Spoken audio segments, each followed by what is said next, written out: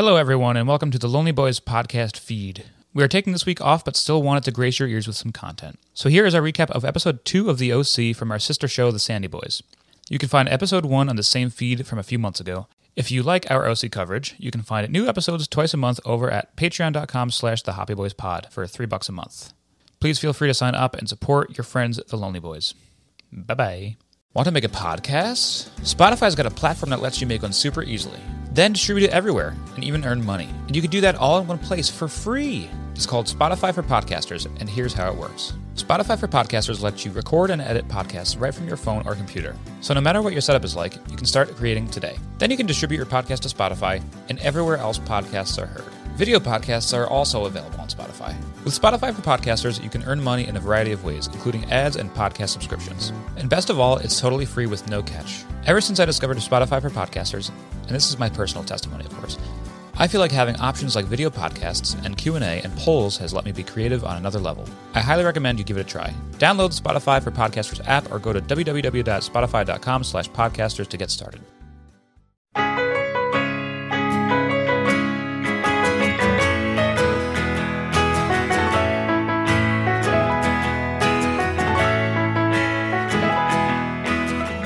Hey, residents of Newport Beach, and welcome back to another episode of the Sandy Boys, to be determined still. That's what we'll go with for now until someone gives me a better idea, but that's what I'm going with. So no arguing unless you have a better option. One of your titular Sandy Boys, my name is Matt, and I'm here to break down Season 1, Episode 2 of the classic hit teen drama, The OC, entitled The Model Home. But I am not here by myself. I am here with my co-host. You know what I like about my co-host? Nothing. And you didn't see this because there's no video, but I did just punch Brendan Ruppel in the face. Brendan, how are you feeling? Ow. That would be my reaction if you hit me. One quick little ow. I am, of course, your co-host, the Creepy Uncle of Podcasting, a.k.a. Uncle Cream. Hi, diddly ho to Cream Nation, recording live from the crematorium as always. And a new addition we added recently in the main feed, Editor-in-Chief at Cream Weekly. Nice. I was hoping Hello. you said it, and you did. It made it in.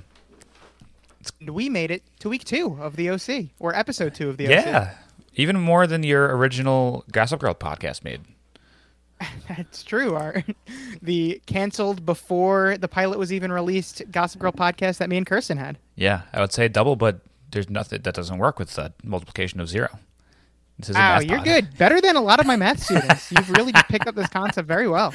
Yeah, I was just really just trying to flex on all your stupid students because I don't know if they're all listeners. They're great people. Yeah. Imagine they were. God, what a terrible thing that would be. If I came into school really bad. And everyone had listened to my Gossip Girl / OC podcast. I mean, if it wasn't ironic, like the listening that they were doing, then it would be fun. I could get some patron dollars out of them. Maybe I should be. I'll show up. I'll give them the squeeze. Figurative and literal. Throw your textbooks out because we're subscribing to the Lonely Boys. That's a great idea. Yeah, I don't need people knowing about my opinions of Josh Schwartz teen dramas. No, just people over the age of 18 can find out. Oh, unless you enjoy this and you're under 18, but you don't go to whatever school Matt teaches at. Right, and we will not dox my school. No, that's the one thing I won't. Like, I'm fine with doxing. That's the one thing. I won't do that to you. I've given out my phone number, my address on other podcasts, but I won't do that to you. Oh, all right. So we're 2 episodes down. You still loving the OC? This is really good. This is great. I wish I could binge this, but I made myself do the stupid podcast instead. But you can't. I can't. You have to wait. You have to watch one episode every 3 weeks. It's not great. I don't want to go off too much about the show on episode 2, but I did not like the show. I did not like Gossip Girl as much this early into the series. Okay. I'll say that.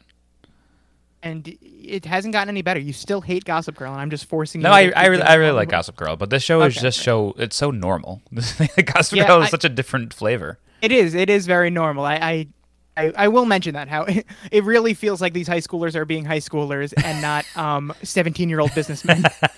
Right. It's just much easier to relate to. Yeah, and they're obviously rich, but they're more, relatable rich. Right. Not multi-billionaires. They're acting like teens all the time. I mean, some of them can't even scrape together $100,000. Pretty embarrassing. All right, so should we get into the episode? I guess let's get into it. Do we have like other questions to ask me? Like, what is the format here? Isn't it the same thing? We don't have to get right into the plot, do we? Well, usually we have a guest, and Bebop will tell me when the guest is ready, and then Yeah. I'll let them in, and I'll introduce them, and then I'll ask them, what's your history with Gossip Girl? So for this would be, what's your history with the OC? I mean, we kind of already got into that last Yeah. week. We're still guestless. We're still in the guestless era, as we've coined it, and then I'd ask you favorite, least favorite characters. I guess through another episode, has your favorite / least favorite character changed yet? What did I say last time? I said Ryan It's a very good and question. Luke, probably. That's my guess. Yes, I think those were your MVPs and LVPs Yeah. of last episode. You know, I can I'll check take it. away Luke as my least favorite because he got much more interesting at the very least this episode. He did. Yeah, And growing. I will be asking you about that. Okay, so that's all I'll say for now. We can move on to the plot. Mike Trout is still not starting Yeah. for the Angels today. Not good. He just goes on a big slump and they take him out of the lineup. I mean, maybe he I just don't hates know. He had Nickelback. Did you hear about He had that? something with his groin again the other day. Okay. He always is it getting Literally. too big? Sorry, as I'm trying to find the OC my OC notes, I'm getting updates about Mike Trout not starting. What were you saying about Nickelback? Famously overhated band Nickelback, who that is actually pretty good. Yeah, I don't know. This is like a real news story for baseball that the Angels have been on the famous losing streak. So they were all supposed to come out to like their walk-up songs for the entire lineup was going to be a different Nickelback song. So now Nickelback, Well, the band that's itself, is getting involved and like is praying for the Angels to to do better and giving them Twitter tips. It's very funny. I was listening to, and we'll get into Avril Lavigne more because Avril Lavigne does play another prominent role in this episode. 2 for Yes. 2 so far. I was listening to the Avril Lavigne self-titled album earlier today as I was running, and little bonus track at the end. She has a cover of the famous Nickelback song "How You Remind Me." Have you ever heard that? Oh no! Did they two of them date at some point? They were married. I Married. believe. Okay, that makes sense. I do know that song. I had never heard the cover though. I mean, of course you know the song. Yeah, you know. I was asking if you know the cover. Clearly, you Well, know. It's pretty good. I wasn't even sure. Like, I had to like really dig deep and figure out if I did know it. But I can kind of hear.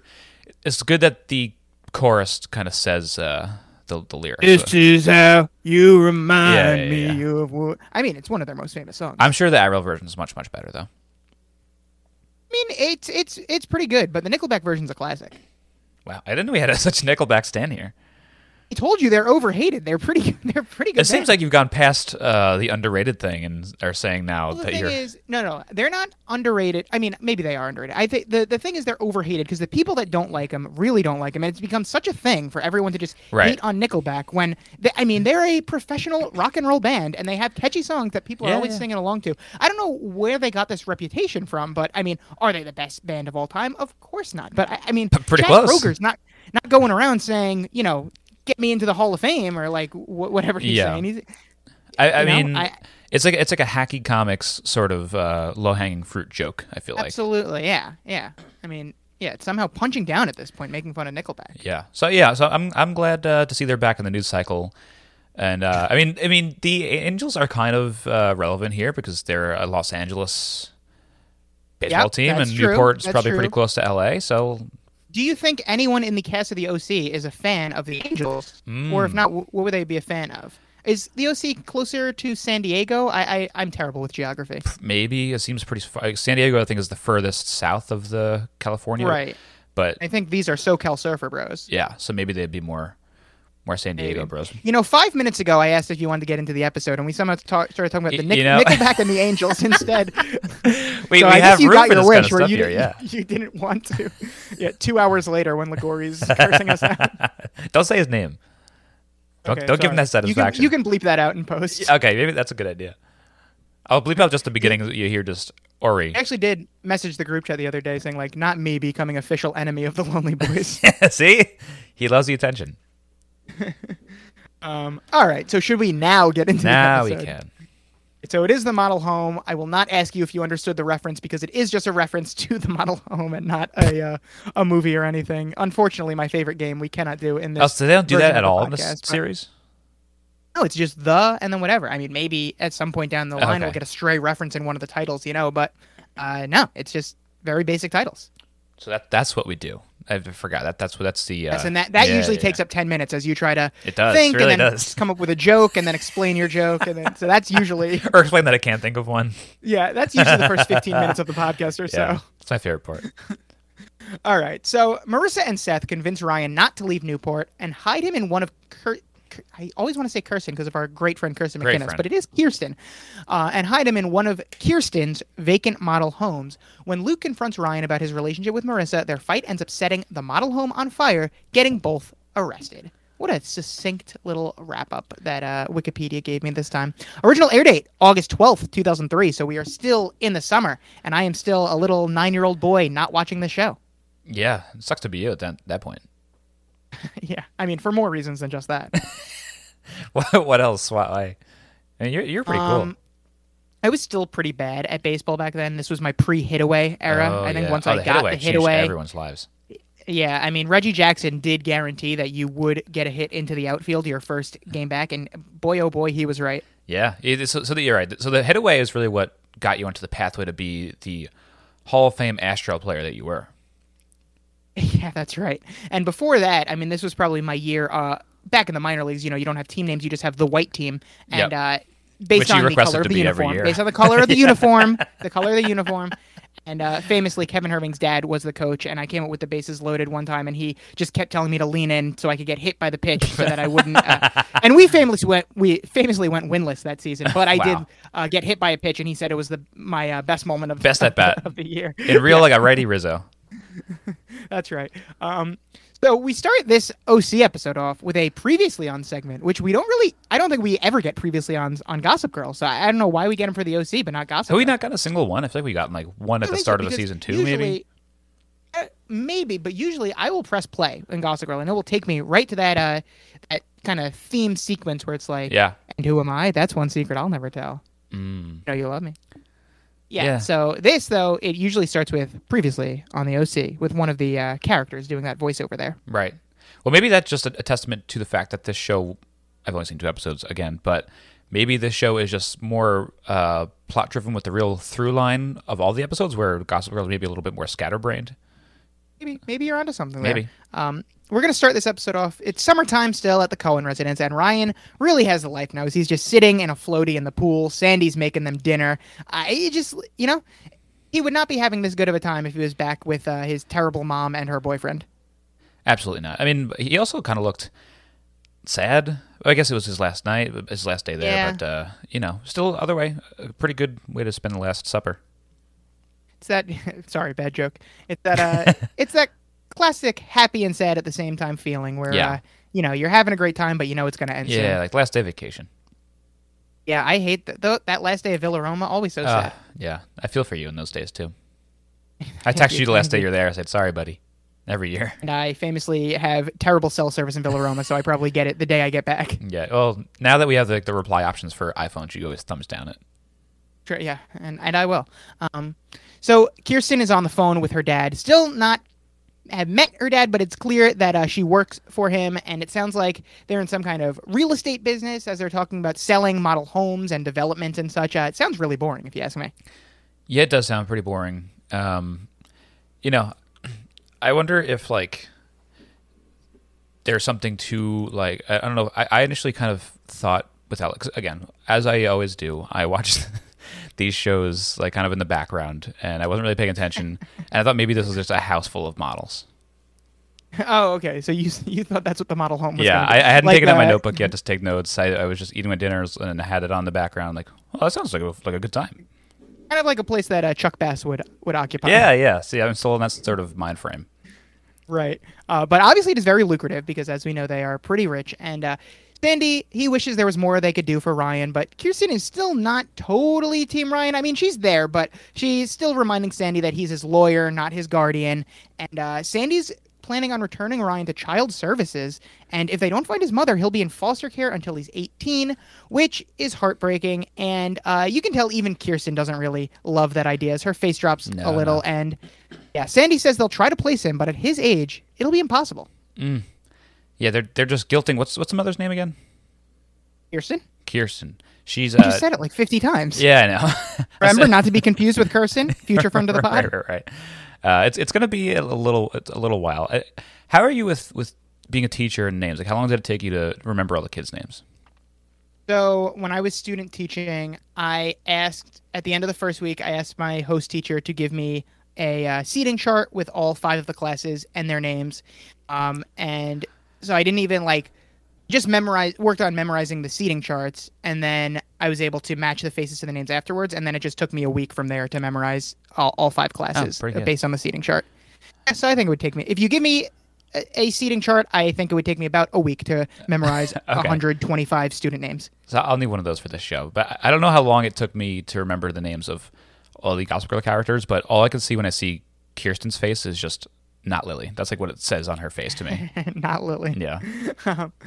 So, yes, and this is heartbreaking that, as Sandy's saying, pretty much impossible for a teenager to get adopted. I've been watching the show The Fosters recently. I'm in the last season right now, and another show where they really show you the horrors of the foster system. So I'm very sympathetic with Ryan right now and him potentially having to go to foster care.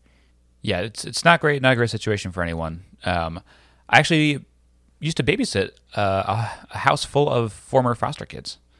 So you were the Fosters. I was the foster dad. You started as the babysitter and then ultimately became the foster dad. Yeah, they're all here with me. Say hello, guys. Yeah, they're all in the closet.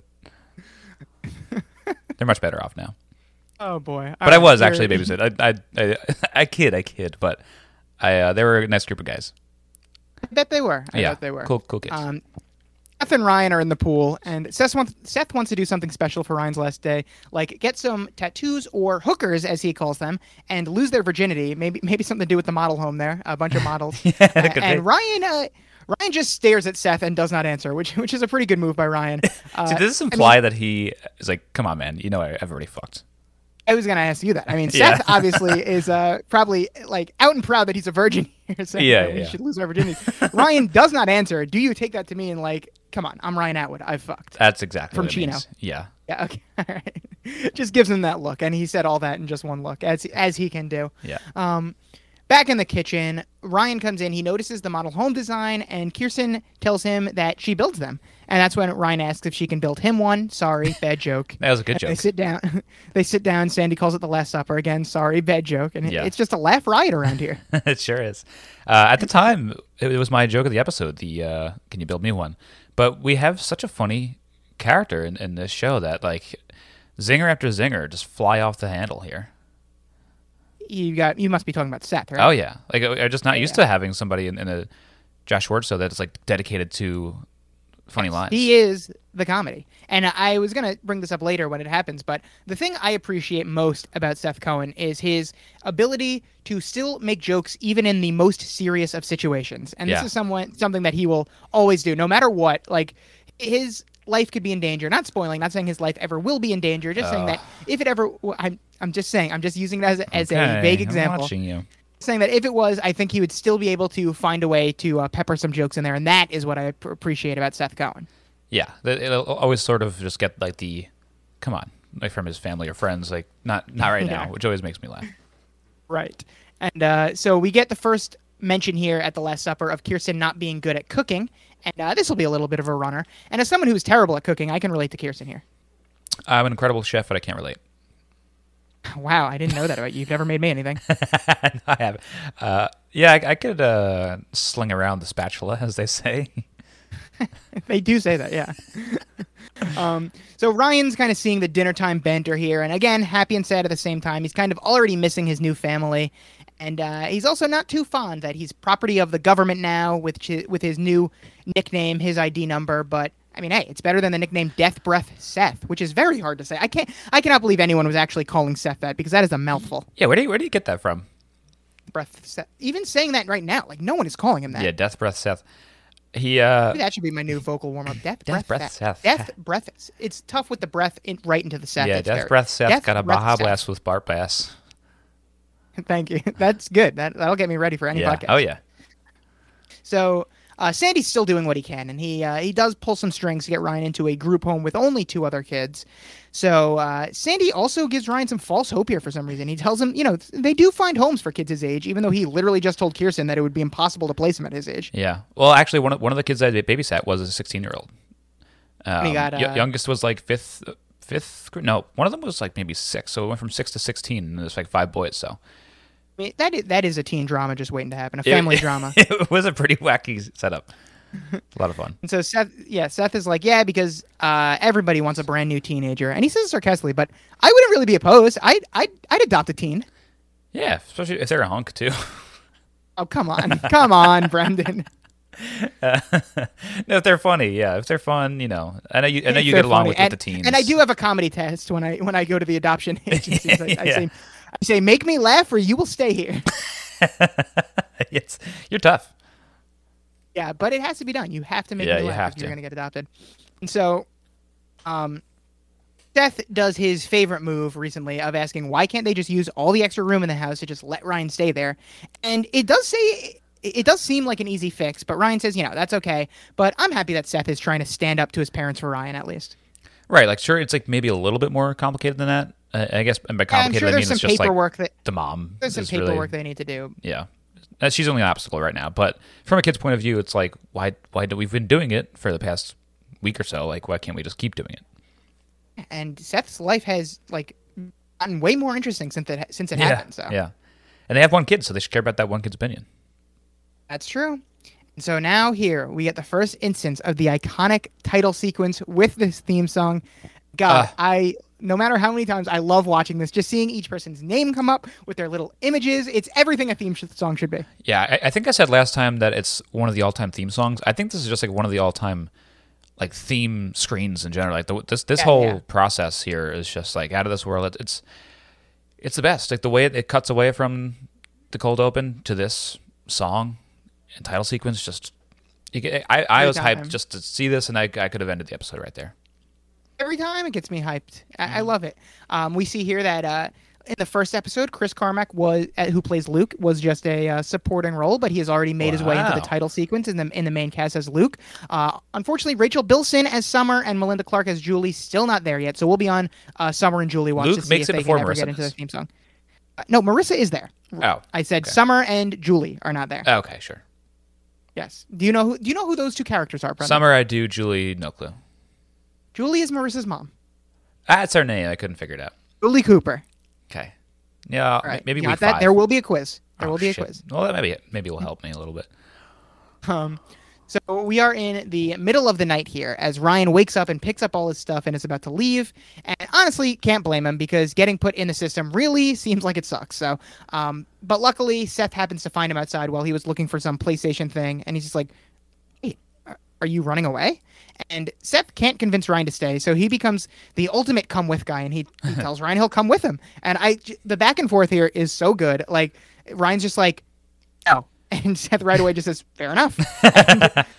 But Ryan hasn't really thought about his next move. Like he says he'll probably get a job and save the money. And Seth is just like, that's a good plan. I can tell you've put a lot of thought into that. Once again, Seth already killing it with the one-liners here.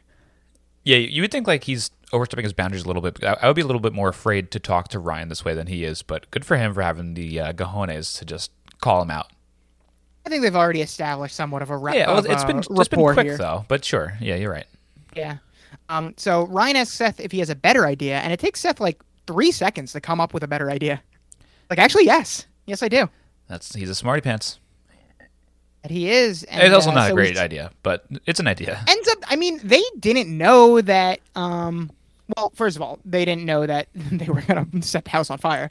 But they also didn't know that the contractors were going to come back the next day. Like, this has been abandoned for like months at this point. But I think it was 1 month.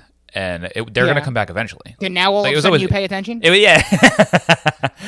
was always going to end.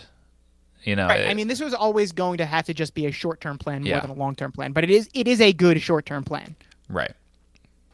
So we see Seth packing up some stuff, and Sandy enters, and Seth has to, like, jump into bed fully dressed. He pretends he was sleeping, asks if it's morning already.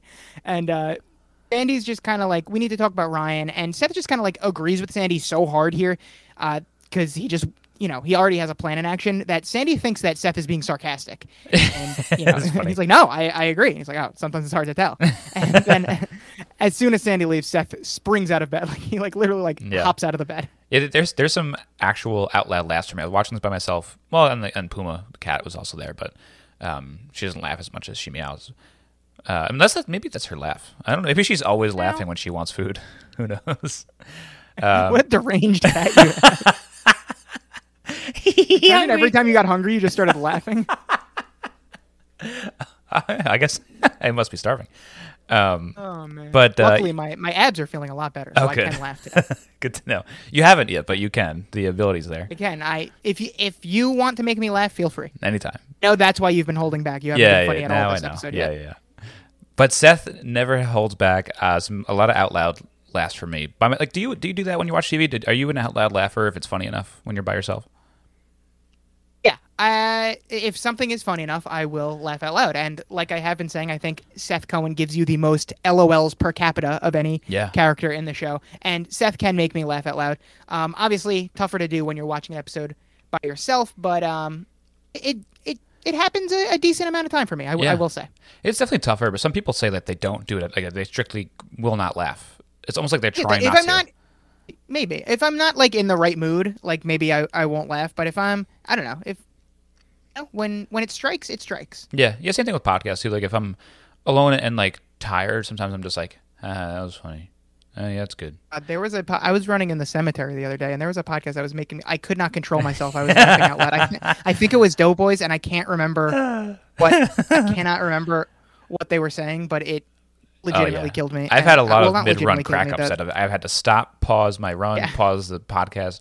That's happened a couple times with Freedom. Freedom will get you at the wrong time. Yep. Yeah, well, podcasting while running is a dangerous game. Yeah. We're not podcasting. Listen to podcasts. We've never tried to podcast while running. Honestly, that was one of my early ideas for a podcast before we started the Hobby Boys. I was debating sounds like a raising money type of idea. It does kind of sound like that. The whole idea was that I was going to get some sort of equipment that wouldn't sound that bad by because I was when you're running, you're like like something that wouldn't pick up all of that, but still you could. I was trying to do like long run interviews with people, like find people that would run with me and then like talk to them for an hour and a half. I think this could work. You might have something here. Yeah, just a lot of like unwanted heavy breaths. Right. Story of my life. So Ryan's waiting. I didn't know you hated those so much. Ryan's waiting for Seth outside, and Marissa drops by though, and they exchange their haze. That's how they always greet each other. Mm-hmm. And Marissa tells Ryan and Seth that she's celebrating her friend Summer's birthday, but Seth already knows that her birthday isn't until Wednesday. Okay, Seth, stepping up his stalking game here. Yeah. And Marissa gives him like a what the fuck look. And he's like, I mean, that's what I heard. I don't know. Just a guess, really. So great save by Seth there. It's funny. They pay him so little mind that they don't even know yet how obsessed he is with her. Like, right. He's they can't mainly even kind tell of a that parent. He's stalking. Yeah. Right. Yeah. And Marissa can tell something is up with them. And since she's a little rebel girl here in these early episodes, she kind of hints that she's down to hang out with them and do whatever it is they're doing and just kind of ditch the party for now. And so that's what's going to happen here as Marissa starts driving them. And her and Seth have a little back and forth where Seth tells her no one asked her to come along. And she just reminds him that they were on a skateboard before she inserted herself. And Seth is being kind of an annoying little shit here. Like, Marissa's helping them. So what is his problem? Is he just jealous because he wanted his bro time with Ryan? That could be part of it. And he apparently also has to he has something like very deep rooted with her, and they just like maybe not just her, but all the kids at the school, understandably so, because look at how they treat him. He's so pissed that Marissa never talked to him. Yeah, and I guess they could have been childhood friends, but she never cared. I mean, they like all the same things. They didn't even know. Well, I'm going to blame Seth probably even more than I blame Marissa here, because Marissa will, when she finally has had enough of his shit and call him out on it, she will say, like, you never talk to me either, like you think you're too good for everyone. So I think that's probably accurate as well. But so to start off here, Marissa asks Ryan if he likes the music she's playing. And this is the first time we're going to peel back some of Ryan's layers here and find out what he's into. And it turns out he's not really into music, which is always an absurd take. Not to bring up Doughboys again, but Nick Weiger, famously not into music. And look at that kind of guy. Exactly. Also, Brian Bielecki, his dad doesn't like music. That is so weird. also- and Seth agrees yeah. with me. He tells Ryan, dude, that's kind of weird. It is very weird. It kind of scares me. If you had to guess, if Ryan had to pick a type of music, what do you think the music Ryan would be into would be? 2003. I want to It's a say year, not a music type. maybe yeah. Thank you. Maybe Casey and the Sunshine Band. Casey and the Sunshine Band, really? Yeah. You think he's a disco boy? He's a disco boy deep down. Na na na na na na na na Nah, na. nah. Baby, give it up. Give it. Yeah, it's the Love shit. that song. Famously one of my top 100 songs of all time. Yeah, thank you, so- Andrew from Albany. Yeah, thank you. Thank you, Andrew from Albany. Happy birthday to Andrew from Albany, by the way, on the day we're recording this. June 9th? Wow. Yep. So Ryan asks what Marissa likes, and she replies, right now, punk. And Seth is going to be an annoying, whiny little gatekeeper and say, oh, I'm sorry, Avril Lavigne doesn't count as punk, which, okay, listen. First of all, yes, she does. Avril Lavigne is the most badass punk rock star I can think of. And I am a huge Avril Lavigne guy. Like I just said, I was listening to one of her albums today. We already talked about her. Secondly, if you're keeping track at home, this is the second Avril Lavigne mention this show has had in as many episodes. So I don't know if they're pro-Avril or anti-Avril yet. This take seems pretty anti-Avril. And thirdly, shut the fuck up, Seth. Maybe this scene is why I was always more of a Team Ryan guy than a Team Seth. Again, not that they're against each other, but for the people that make you pick, sure, Seth is funny, laugh out loud moments, but Ryan's never like that. He's never annoying. Yeah. Well, I think he's still, it's early in this show. I gave him a pass on this stuff just because he still has that weird chip in his shoulder with this girl, so he's just like he's jumping down her throat anytime he gets the chance. I am also an Avril Lavigne stan ever since you recommended her newest album, The Lonely Boys. It made its way to like the upper echelon of my top 100 songs of 2022, which is constantly being updated. She's up there. The whole album's Wow. great.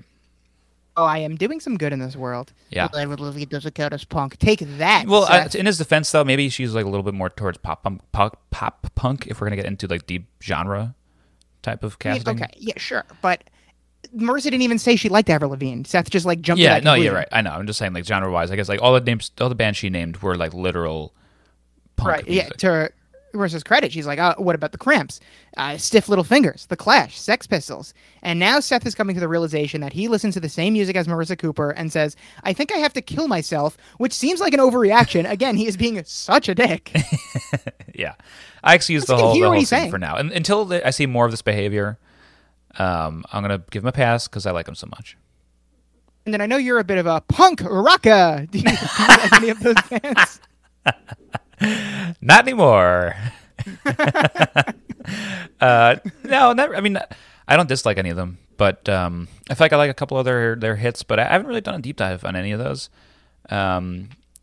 So I'll say medium. I'm lukewarm on them.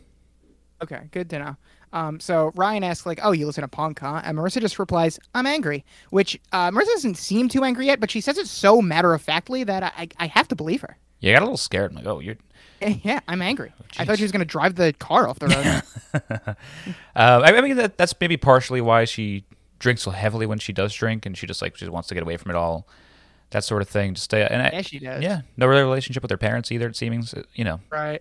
So Well, she has a bit of a relationship with her dad, but yeah, but she knows there's some walls there. yeah. So they arrive at the titular model home, and it was never finished, and they don't know why. And this seems like where they're gonna set up shop. And we cut to Kirsten on the phone, where we're gonna find out why. Apparently, the contractor just disappeared, and it's been a month. Oh, you were right; it has been a month. And Kirsten will not stand for this any longer. How do contractors just vanish? I don't know. Well, when she gets to the model home later on, she sees the golf ball and is like, "Oh, I see what they've been doing." I think That's they what can. they've been doing. Yeah, I think they can kind of just drag out these jobs and still get paid for them. So maybe that's their Right. game. So we hear about her mystical father again, as she says he's never going to let her hear the end of this. And so Sandy tells Kirsten not to blame herself, and Kirsten just replies with, I'm not blaming myself, but how can I allow a strange boy to live in this house? Seth needs to know it's what any mother would do. Stop calling Ryan a strange boy. And come on, Kirsten, we've had it. We've had this talk already. I have an LVP, and I'm not afraid to use it. Oh. Saved last week, but I'm not afraid to wield my LVP around and Yeah, you better shape up. scare people with it. Yeah. So, Sandy tells Kirsten that he was talking about the contractors, not about the Seth Ryan situation. And as our old friend Mr. Jones used to say, a guilty conscience is its own accuser. I haven't heard that in a while. That was a hard flashback to Mr. Jones. Two Mr. Jonesisms That I is always remember. that is a great is that one quote. and you lie like a rug. Yeah, it's a good Really one. good ones. Yeah. So back to the model home. Seth wants Ryan to hide out and live here. And like I said, it's a very good short-term plan, but like, what's the long-term plan? Are they planning on having Ryan live here until he turns 18? How will he eat and go to the bathroom? And, they will do this, but it's not like he should be just going out and about. Like, Luke sees him when they do end up going out, but Sandy might see him and be like, Ryan, come with me. You should be in child services right now. So, like, he would literally have to just hide out here. And is that really worth it? Right, especially with Seth and Marissa going back and forth so often to help him. Like, they're going to be on their tail. And also with the food stuff, too, they didn't realize that they needed that stuff until it was like, oh, shit, I'm hungry. Like, they were like, I think we're all done. We got nothing left to do. And like, but what about... So Ryan started laughing maniacally, and Seth was like, oh, he must be hungry. As one does. Yeah, I think it's just, doing this for a little while until they think of something better. And yeah. Ryan's eventual plan is going to be moving to Austin, Texas, which doesn't seem much better at all. But so the best part, according to Seth, is the empty pool. And Seth is going to skateboard in the empty pool like the badass that he is. And Marissa and Ryan are going to continue to get to know each other here. Marissa asks if his mom's coming back, and Ryan tells her she's a bit of a train wreck. And Marissa tells him that her mother is a train wreck too. And they're both right, that their moms are train wrecks, but like completely different types of train wrecks. Yeah, almost on the opposite ends of the spectrum. And also opposite ends of the tax brackets too. Exactly. That's what it comes down to there. And Marissa asks about Ryan's dad, but he's in jail for armed robbery. So Marissa shares about her dad, about how he's a financial planner and she thinks he's in trouble. So again, both fucked up, but completely different. They're like two kids from different worlds, but like they both have family problems. Kind of why they're so perfect for each other here. Right. And her dad also could be going to jail soon. Who knows? It's true. You never know. You never know. It's truly amazing how well adjusted Ryan is considering his family situation. Yeah, he's quiet, and he seems like he's got a lot of anger too, but he's able to contain himself and only speaks when spoken to, and only fights when fought to. Yeah. I mean, yeah, Ryan could also be a train wreck, but I mean, yeah, he does get in his fights, but he's, like I always say, he's a very good boy. He is a very good boy. He can scrap if he needs to. He's a street kid, but like he can keep it together. Right, and so Marissa hasn't told anyone about her dad's situation, but Ryan says he can keep a secret. And again, I believe him. If there's anyone in any teen drama I would trust with a secret, or with my life even, it would be Ryan Atwood. Yeah, definitely. I can see myself being a Seth here and just doing like whatever you think, buddy. Whatever, Ryan. Let's just do it. Yes. So Marissa gets a phone call. She answers it to "Where you at, girl?" And Luke is at the party. He's trying to hurry up Marissa so she gets to the party. And Ryan's gonna ask Marissa how long they've been dating, but Marissa doesn't know. Luckily, Seth has been also stalking them, I guess, so he knows that they've been together since 5th grade when they got their Mac on at the Museum of Tolerance. So just as we assumed, it's kind of like a Blair Nate situation where they've just been together their whole lives and don't know anything else. Also, getting your Mac on in 5th grade? What is going on in Newport? Well, that's like Mike Smith and J.C. Taylor. Don't forget. J.C. Taylor. Do you remember that? Yeah. You were at. I don't know if you saw it, but they were in the bushes at our Rawl Elementary School meetup that we had with our pen pals. Kind of the Marissa and Luke of Daniel Street Elementary School. They really were. Good times.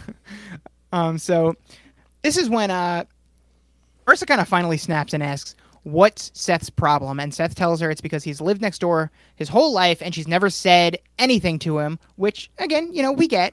But this is what I was saying. Marissa counters with, actually, Seth is the one who thinks he's too good for everyone, which I can also definitely see. And based on this, I feel like if Seth actually did try talking to her at some point, I think she would have been friendly with him. Yeah, they would have found a lot they had in common. And, if you lived next to somebody and they just never spoke to you, I wouldn't, be this angry at them. I would just be like, oh, I guess we're just not friends. They're weird, they're awkward, whatever. That's just how it is. I wouldn't literally be fuming at them for life. Maybe if Seth wasn't so judgy, he and Marissa could have been lifelong friends, listening to The Clash together. And maybe he would have a crush on her instead of Summer. Maybe. But Seth knows he's better than Luke because Luke shaves his chest, which Seth is wrong again. I appreciate some good manscaping. Yeah, I with my Manscaped Lawnmower 4.0, I shave my chest once a week. And this is not an ad. Not yet. Not yet. So Marissa finds out about the big fight they got into with the water polo team, and doesn't even really seem mad at all when Ryan says he hit Luke first. I think she probably knows he deserved it. Yeah, that's why she never gets mad. Like like all the shit they talk about him, she kind of like understands where they're coming from. Which just come on, break up with him, Marissa. I know you've been together since 5th grade, but like, come on, you can see that he's terrible. Yeah, I think I'm even grossed out by him whenever there's a scene. I don't know if it'll actually come up as like a talking point, but he just like gets too excited for the fact that she's supposed to come over and get like shit faced. And I feel like that look he had was like, yeah, she's gonna get wasted. It's gonna be easy for me to slide in there. I'm like, oh god, I've seen too many of those people. Right. I just saw his the wheels turning up there. Mm-hmm. So they're inside the model home again, and now Summer calls Marissa this time and says they're coming to get her. Marissa's clearly doing something right here. Like, this is the person you want to be. The person who, when they don't show up to a party, everyone notices and they're calling you, begging you to come. Like, I'm always calling Marissa a boring character, but there's obviously something there that maybe we just aren't seeing. Yeah, I think in this situation, you're the caller and I'm the person you're calling. What are you, pumping yourself up here? Yeah. You know what? I was gonna call myself the Summer of our friend group, so I guess this. Yeah, you fair. are. So you're always trying to rally the troops together. If anyone, you are the Summer, rallier, big time. Right. I'm the Summer. I guess you're the Marissa, and I think Holly is the Sanchez. Holly's just throwing parties every fucking night. Yeah, that's true. Holly really is the Sanchez of this group. Yeah. And of course, everyone knows Sanchez. I think we've mentioned him enough. Everyone knows our childhood friend Sanchez. If you listen at all to the Hobby Boys, you especially know Sanchez, even though he hasn't been on the show, but he's been talked about a lot. And we will be going to his engagement party in a couple days. Of this recording. Yeah. So congrats to Sanchez and Mallory, a very lovely couple. I think we're going to set up a table for the Sandy Boys episode 3. We're going to record live at the engagement party. Oh, that's a fun idea. Yeah, it's fun. They requested that's a great idea. Yeah. I'm sure no one will get mad at that if we just hijack the engagement party and start recording a podcast. Blast the speakers. So, Seth keeps telling Marissa to tell Summer happy birthday. So she finally does. And Summer's like, who? Even though they have officially met at this point. They know each other. Summer getting better by the episode. Would hard to be getting worse after her bad first episode. But, we don't get a lot of Summer this episode. But even in these early goings, I still love her. Is she winning you over at all, even a little bit yet? Yes. Later on, there's a scene where I was like, there she is. That's good. I like her. Okay. Great. So, and we will get to that, and I'm sure you'll point it out. Yeah. So Marissa tells Seth, she says thanks, a little lie there, and Seth gives like a little adorable celebration, and Ryan mirrors that celebration back to him. They're like doing a little silent celebration. So, according to this episode, Summer's birthday is August 13th. So, a little fun fact there. Fun fact. Also, nice of Marissa to like make out that little white lie. Yeah, that was pretty nice of her. She could have just been a dick since Seth was being a dick to her all episode. Yeah, easily. That's not Marissa. She's a nice girl. She fits well with Ryan's nice boy. I like her. I like her. So That's they an all impression promised of me. That was you. That's how you just sounded right now. Yeah, sure. Say it again. Hey, I guess I kind of like her. That's exactly how I sound. That's true. You're right. Sorry. Move on. All right. So they all promised to keep this place a secret. So while we still don't have the full core 4 intact yet, we do have a solid Triforce at this point. Yes, we do. And I like all of them. I'm just kidding. For the record. It's my feedback for everything. It's a show about likable characters. They're all rather well, that's good. true. That's a good point, too. Like, all jokes aside, like, it is a funny feeling to have that for everybody. I'm like, I could find someone, like, something to like in almost everybody. Thank you for putting your jokes aside for at least one sentence. That was very sincere of you. Yeah. Sorry. So Ryan just, didn't have enough dinner. Ryan wakes up the next day. He seems kind of lonely in his abandoned home without any roommates or like even Netflix or anything. Like, what did he do all night? And at the same time, Sandy goes to wake up Ryan and realizes he's gone. So Sandy, or as we later find out, Kirsten, has called the cops, and we wouldn't be doing our jobs as responsible podcasters if we didn't say ACAB, and that includes these guys. Yes. Unless when you're calling the cops, you go, cops, cops. Can you recognize that? A reference to something? Yeah. It's the Foam Finger episode of Drake and Josh. Oh, okay. It's been a while since I've seen an episode of Drake and Josh. I really only know the classics. That may be like one of the best episodes. Ah, Okay. Well, when we do our Drake and Josh rewatch, Yeah, I was planning on Wow. doing an iCarly show with Brian at some point, so maybe that'll eventually turn into Drake and Josh. Who knows? the reboot or the original? I wanted to do the reboot, so it'll kind of be like a Lonely Boy situation where I'll end up just like starting from the beginning altogether. Yeah. I love the reboot, so you'll have me on for some Yeah, I've heard reboot it's good. I episode haven't for watched that. yet. Oh, it's so good. It's so funny. They have a lot of good guest stars as well. So, Good. yeah. So Seth and Marissa are talking on the phone, discussing the plan as the cops are outside, and I guess they exchange numbers at some point. So the new friendship is happening, and I love. I thought the same thing too. I was like, oh, good for him. Yeah, I love when Seth says, "I'll handle Johnny Law," and then comes out goes as just outside terrified. and immediately looks panicked. Yeah. For a minute, I was like, oh, maybe he's like done this before. I don't know why. Like, I don't know his background, but then he walks outside. I was like, okay, that's kind of what I more expected. And at the same time, Julie stops Marissa before she can leave to meet up with Ryan. And look who dropped by. It's our old friend Luke. And we can see in this scene, just based on this scene alone, like Luke is obviously the type of guy that has a great relationship with Mama Julie. Like Julie loves Luke. She loves this Oh, yeah. relationship. It's like a high profile, like two, rich, preppy white kids dating. Like she definitely looks good as the mother, just kind of like shopping these two around. Yeah, easily. So she loves having breakfast with Luke. And interspersed, we get a pretty hot shot of Ryan doing some pull-ups in his home. Yeah, what a beefcake. Yeah, like he's just wearing the tank top. He finds some abandoned poles in the house, and he's just gonna get to Yeah. work. Like, might as well. Nothing He's else to ripped. do. I also like And, the background music that they have throughout the series too. It's just kind of like nice little instrumentals happening. It just sets up the scenes really nicely. I agree. I wouldn't be able to hum it back to you right now, No. but I know exactly which tunes you're talking about. Yeah, they're good. So Seth is telling the cops he doesn't know where Ryan is, although he did mention something about going to Mexico and gambling on cockfights. And this is what I was talking about. Like even he's getting interrogated by the police, and he's still making jokes here. And Sandy's just like, Seth, come on, not right now. Right. Yeah, I wouldn't have the balls to do that, and I get it just might be a nervous tick that he has too. He can't. I don't think he can help it. Like he Yeah. has to make these jokes. So Julie comes in, and Julie is Marissa's mother and Jimmy's wife. Just so you are not confused, Okay. Julie comes in and she's asking Jimmy for money. She needs a check from Jimmy, but Jimmy tells her that in a couple of months, Caitlin isn't even going to like ponies, which pisses off Caitlin, who overhears. She's got like her one line in this episode, and she's just like, "What? I love China. She's the prettiest pony." Gotta stand Caitlin Cooper. It's a good line. Huh. I was confused about who Caitlin was when they were talking about her. But I was like, I guess Marissa has a sister, and Yeah, I was she right. was in the first episode. I nailed that She was one. remember, famously played by Shailene Woodley. Oh, right. Once you said the name. You mean just now? Yeah. Yeah, okay. So you're on the same page now. yeah. So Jimmy tells Julie he has to talk about work, clearly trying to like come clean about everything. He says he's made a few mistakes, but Julie shuts him down, says she hates talking about work with him, and tells him that he doesn't have cancer, no one's dying, so whatever Jimmy's done, she's sure he'll fix it. Love the positive outlook on life from Julie. Yeah, And, sure. But I also like minimalizing problems. Oh, yeah. Is not healthy at Right. all. And It's it makes you wonder why she doesn't want to hear about it. Is she just like crazy disinterested and just wants to keep writing checks, or is there something more to it as far as like but I don't like? Is there something that has happened in the past that she just wants to keep in the hush and she doesn't want to know about like the illegal shit he's doing so that she's not involved if it goes wrong? I think it's less optimism and more like if you don't tell me something's wrong, nothing is wrong, and I just want to keep living my seemingly Okay, perfect life right here. that's So true. write me a check. You Yeah. know, and no wonder Jimmy is in the whole $100,000. You have to assume Julie is just like asking this guy for checks like every hour or so. Yeah, that could have been the swing there. Like that $100,000 might not have needed to be borrowed if it wasn't for all these checks she needed, or there was those rings from Morocco.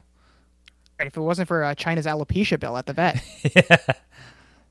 So Marissa tells Luke she's gonna get waxed from Suki. She's gonna go to Suki and get waxed, and she does the sly move of inviting Luke to come with her to get a manicure, even though Luke is obviously going to say no. So Luke leaves as Seth is stealthily hiding in the bushes with his longboard and sunglasses. All these Definitely Gilmore Girls names too. We got Luke and Suki. Exactly, yeah. Definitely not necessary, as he lives next door, so he probably could just waited for Marissa to call him. Yeah, but he's, he thinks he looks very sly in his sunglasses too. yeah, he really does. So Seth and Marissa have arrived at the model home. Seth is getting very confident about how good their plan is, but he seems to have forgotten a lot of things. So good thing Marissa is here, because Seth did not think of bringing the essentials such as a loofah or toilet paper, which as soon as she brings it out, they're both like, oh yeah, good call, gonna need that. Yeah, just like Where's anyone Ryan Poopy? anyone This to a just occurred Santa's to me. party. Exactly. Is there a working toilet in this model home? Good question. And also, one roll is not going to do it. Well, I mean, for now it is. I mean, he has the plan to move to Austin like the next day. Yeah, I'm like a one roll a day kind of guy. Now, I didn't need to know that about you, but it explains a lot. You are the type of person that would go through a roll of toilet paper in a day. Kind of monster. Marissa has also made Ryan a mix CD, really dating the show here, yeah. and it's complete with some like cover art and a title, "The Model Home Mix." Have you ever made sweet. someone a mix CD, Brendan? It is sweet. Well, it's funny how much Sanchez talk we're getting here today because I used to do that a lot at his house. We would make a lot of mixed CDs. Mix CDs. And also when Nicole had her older Honda, I think she had like a '97 Honda. All it had was like a retrofitted CD player for like the sound system that it had. So during like the early years of college, we would just we would go to CVS, buy a bunch of CDs, burn a bunch of CDs, make certain like themed mixes, and that would be our radio.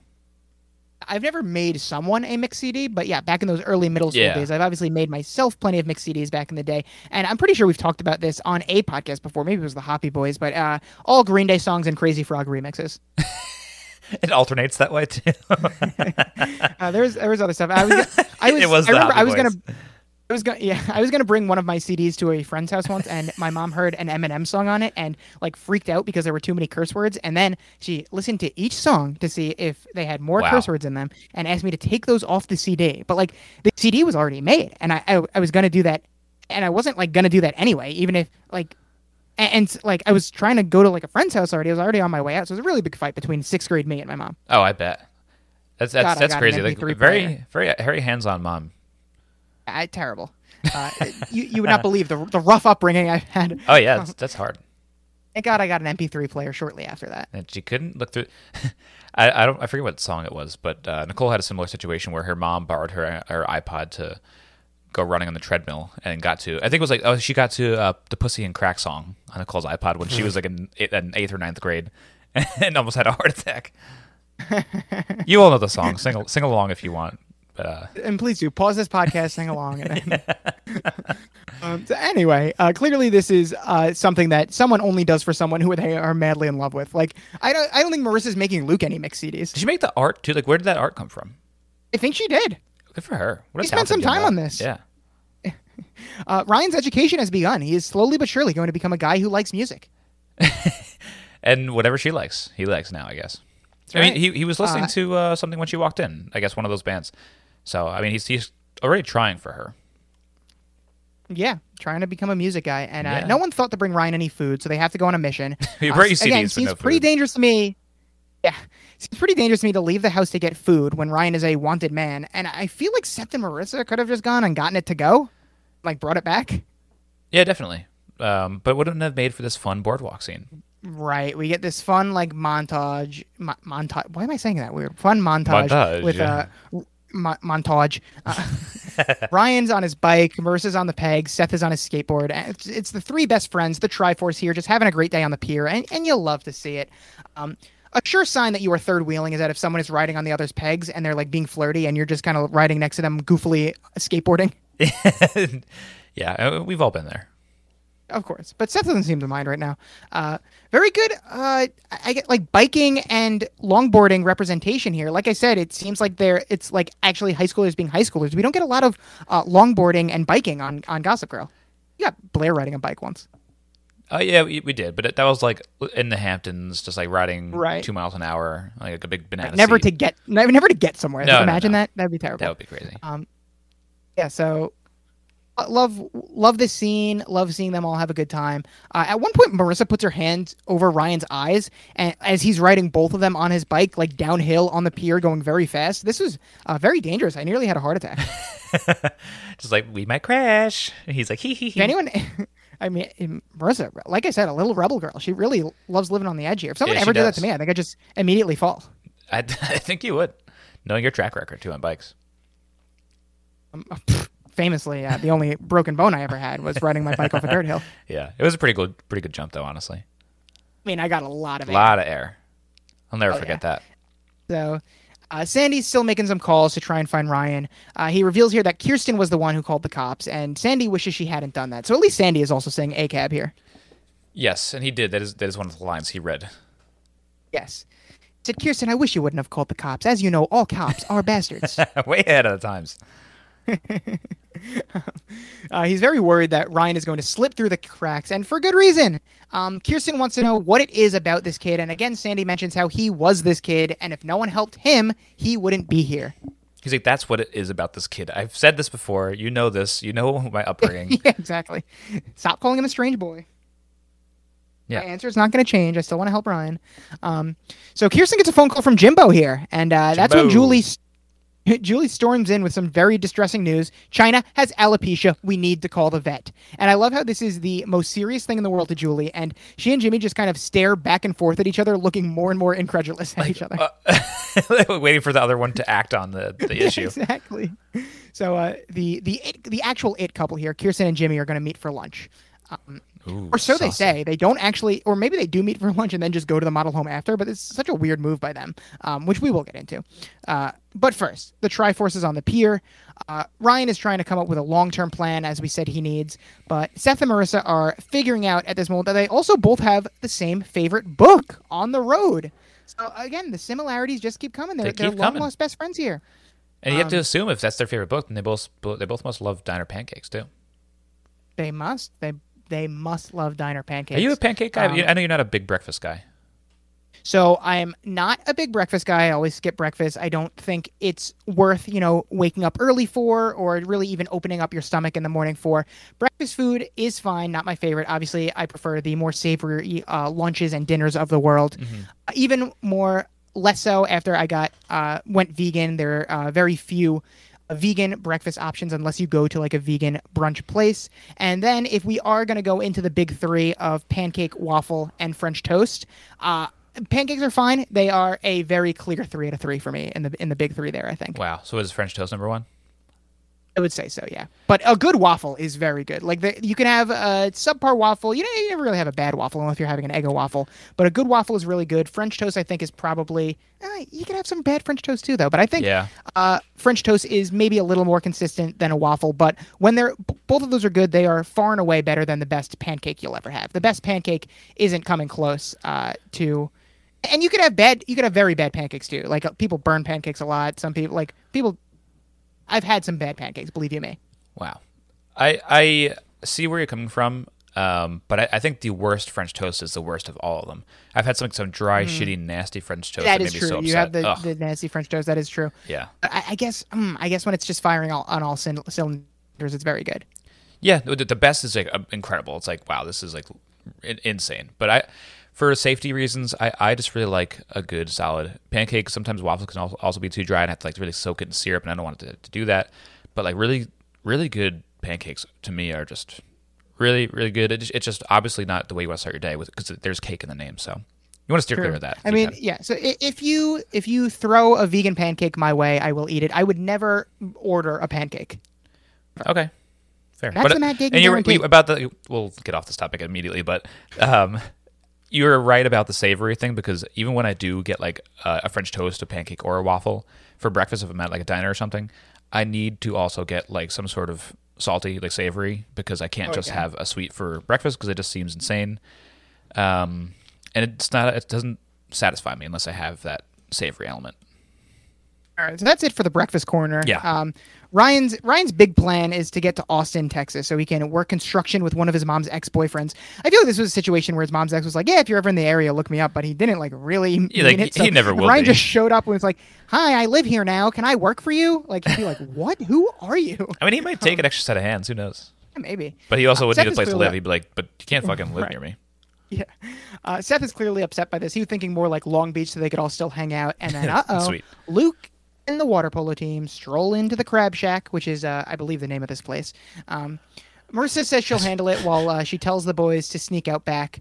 And Marissa runs the distraction perfectly, but the boys can't even handle sneaking out the back. Like, they get all the way to the door, and then some employee yells at them to use the front door. And, listen, they're right at the door. Why would they not just open that door and run out anyway? What's the employee going to do? Chase them down for using the wrong door?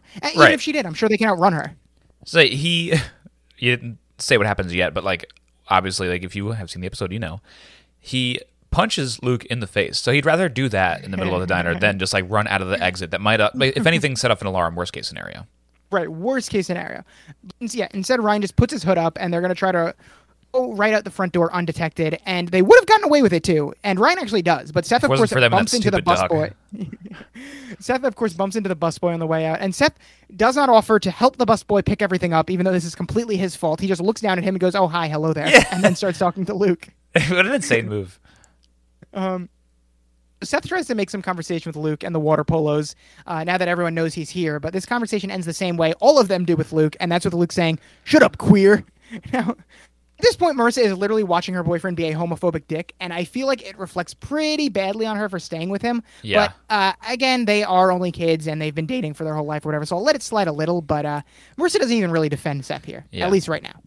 And you know, when earlier in the podcast I had mentioned that Luke is starting to become more interesting, it was in the scene when he said that I was like, oh, this guy. Yeah, you're like, oh, he's got some depth.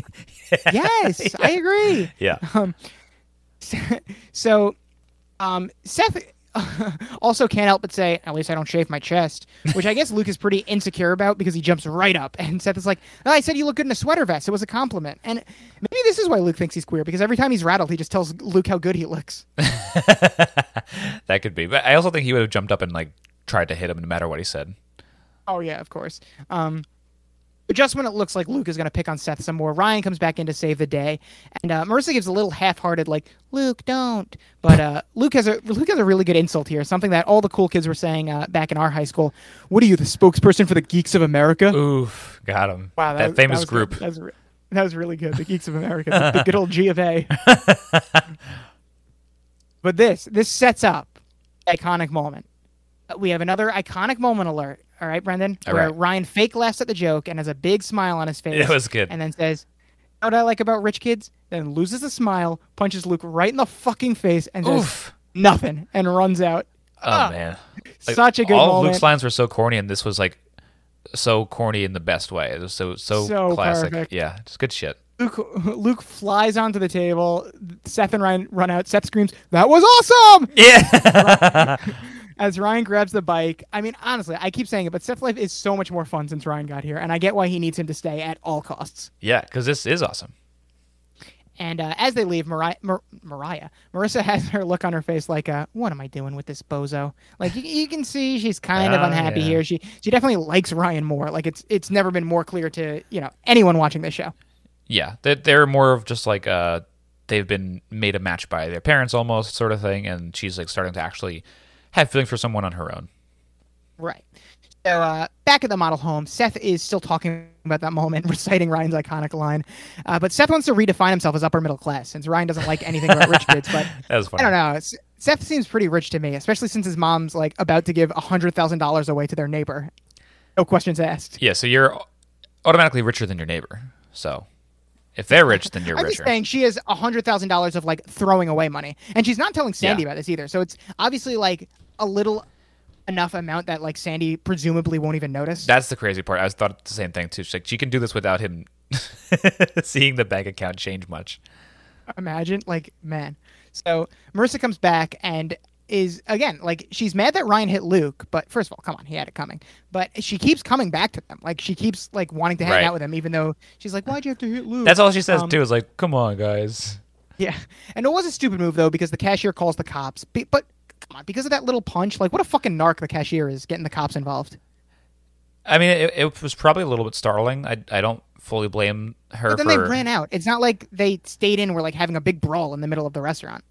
Yeah, that's true. I guess I've never been in that situation as a waitress at a diner. I've never had a fight happen in front of me. Nice. So, exactly. And then like Marissa's still there with them, so again, she can't be too mad. And then she does like this classic thing that I've seen it a lot, where these girlfriends with these problematic boyfriends, they love making all these excuses for their problematic boyfriends. Like, I don't know why Luke says those things. He's just protective. And like, I don't know. I'm pretty sure you can be protective without being like a huge dickhead bully. Right, like that situation would have gone down in the exact same way, even if she wasn't there. Right. And like out of nowhere, Seth's mom and Marissa's dad arrive at the model home, and I guess lucky for the kids, they don't notice Ryan's bike or like Marissa's car, which you have to assume Marissa's car would be like right in the driveway, and Ryan's bike, like they didn't know anyone was coming, so they wouldn't be hiding these things. Yeah, maybe we'll give them a little bit of credit and assume just in case someone did come by, they parked a little bit further away and put the bike somewhere else. I guess. Be. So they enter the home. Kirsten, like you said earlier, she sees the golf ball. She blames the contractors, which is pretty funny.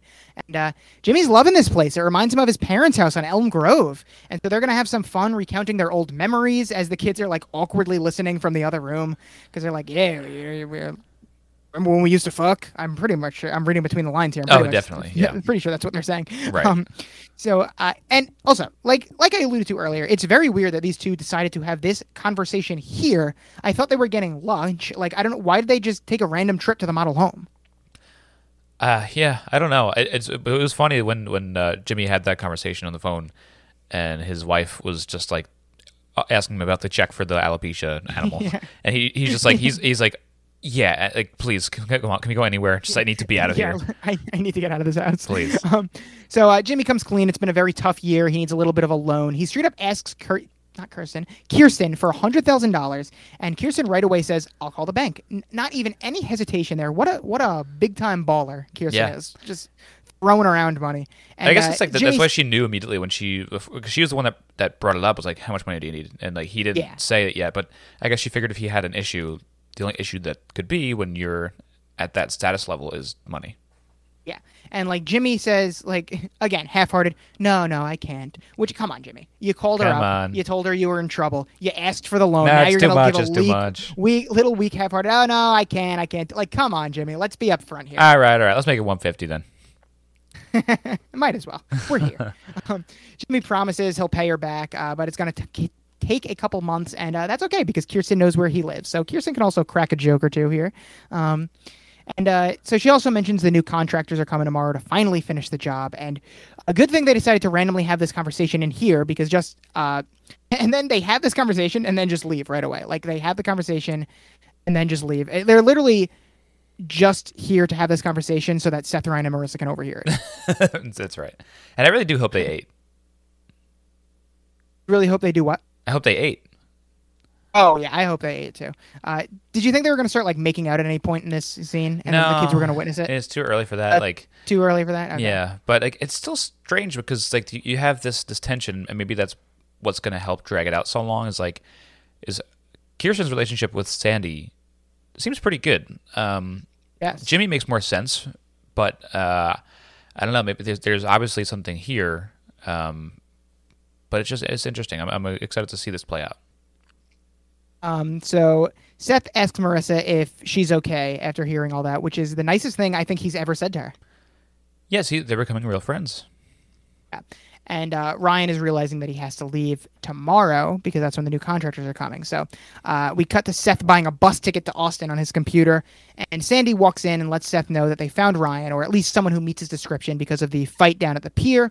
And, like I said, bad idea. It would have never happened if Seth just got the food and brought it back. Yep.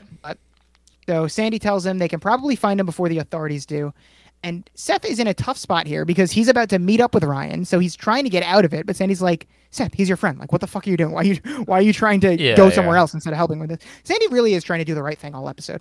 Yeah, and Seth's hands are tied. He's got to do this with him. All right. So Marissa has finally made it to Holly's party, and Holly the Sanchez of the group throwing the party every night, and. Summer wants to know what's up with Marissa, and Marissa wants to know if she's ever stopped to think what her life looks like from someone else's eyes. And Marissa getting a good lesson in empathy ever since Ryan came to town. Oh, yeah. But imagine someone did ask you what was going on. You've been a little down, and then they ask you what's going on, and you don't say like just, oh, nothing, I'm all right. If you just give them that answer instead. Like, I'd have the same reaction as Summer. Like, what? You're right. Another maybe sub-average episode for Summer, as she still isn't as iconic as she should be. But again, I love that she is always down to party. And like I was saying, kind of the me of our friend group. Yes, she very much is.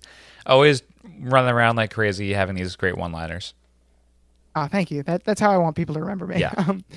So Luke's boys want to find Ryan's trailer park and burn it to the ground. Oh, little foreshadowing here. They will burn something to the ground. Oh, yeah. And that's when this crew has such a bizarre conversation. Like, Summer asks, who dat? And I guess this is what the writers think that high schoolers sound like when they talk to each other. And maybe they did in 2003. I was only That could 9, be. so I didn't know the cool lingo. But Summer's like, who dat? And Luke's friend is like, that freak from Chino. He was all up in Luke's grill. to which Summer, of course, replies with, maybe he's on Oxycontin. Oxycontin is so gnarly.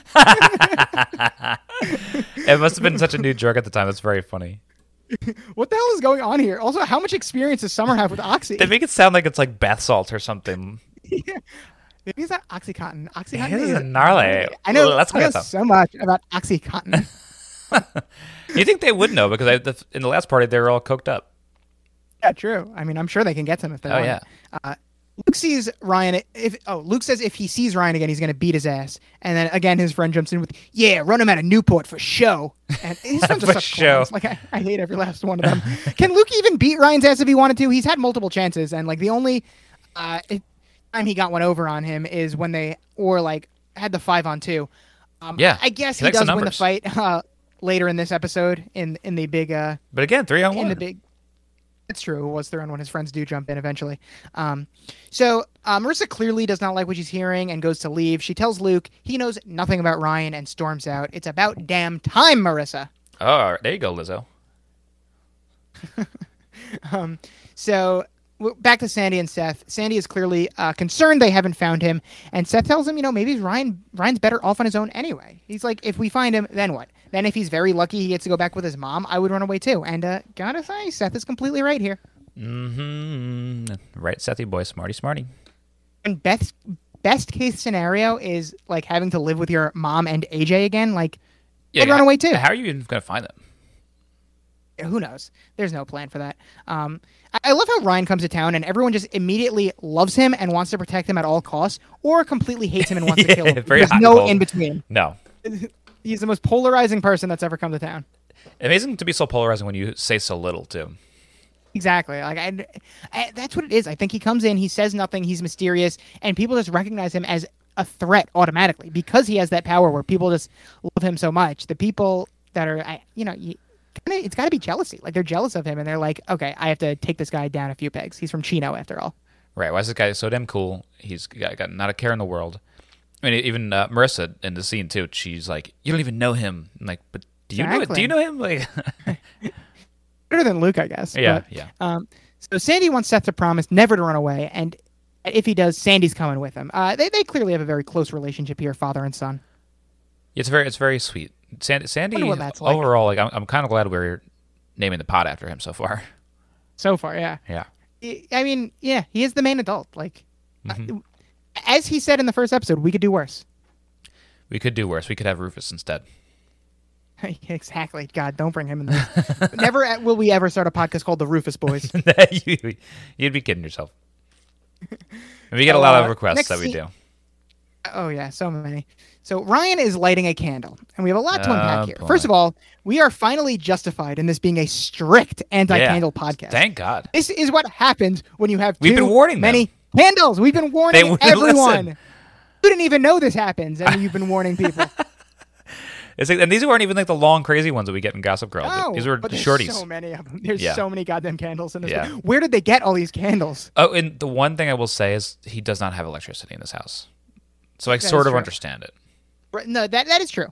But Seth didn't think to bring toilet paper, but he brought 8,000 candles. It'd be funny if this scene instead, like the way it went down, it didn't catch fire on like that curtain, but he actually went out to the store by himself and finally stocked up on toilet paper, and then all the toilet paper caught on fire. Oh man, what an O. Henry twist there at the end. And then also, Hallelujah is playing. Interesting choice for Marissa to include Yeah, very on punk. the mixtape. But yeah, very, very punk. I love it. The Jeff Buckley version of Hallelujah is so fucking good. Yeah. And again, not to spoil anything, but this will definitely not be the last time the OC uses this song. And every time they do use Hallelujah, it is used to absolute perfection. Another classic. Okay, good to know. To give you It's some a bop. foreshadowing. Cool. Yes. There are so many goddamn candles in this house. They're literally everywhere. Marissa enters and tells Ryan that this song reminds her of him. Like, okay, but why? Like, what about, like, the lyrics remind her of Ryan? He's her savior or something. I don't know. Maybe. Very telling that Marissa ditched Luke to come hang out with Ryan on his last Oh day. yeah, So basically he's begging leaving to bone. Oh yeah, for sure. And this scene, there's so much tension in this scene. I love this scene. He says he's leaving to. Marissa says he's leaving tomorrow, and what if they never dot dot dot. Ooh. And so much unsaid, so much said in that silence there, Yes. where she trails off, and she wants to spend the night. Marissa very clearly Wow. emotionally cheating on Luke here. Yeah. But who cares, because Luke is garbage, in my opinion. I'm with you there. And also, like, she puts this on the table, and Ryan doesn't even take it because he's a stand-up guy. Again, what a good guy. But yeah, Ryan says she can't stay because if she stays the night, he's not going to be able to leave the next day. So, yeah. And Hallelujah is playing. Great response. It goes like this: the fourth, the fifth, the minor fall, and the major lift. Baffled King composing Hallelujah.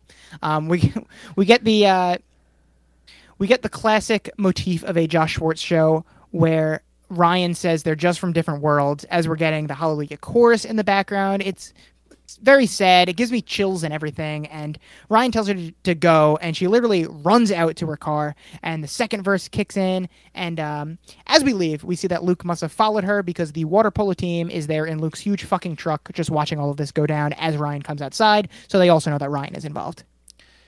Yes, this is a classic scene. Like, I know I haven't always seen Such a two good episodes, scene. but it's a classic scene of this show. It's a classic scene of television. This is just, if this is what I'm gonna have to come to expect from the show, it's just like, this is too good. It's great. Classic scene, very well scored. Marissa could be a little bit better of an actor, but that doesn't take me out of it too much. Yeah, I never really, am really taken out of scenes like this with teens, especially because I guess I give them a little bit of a pass for being young, if they're not like child actors. Then Right. they didn't grow up doing this, and they're just like, oh, okay, like I actually went to high school and I do this now in my early 20s, so they're allowed to be halfway decent.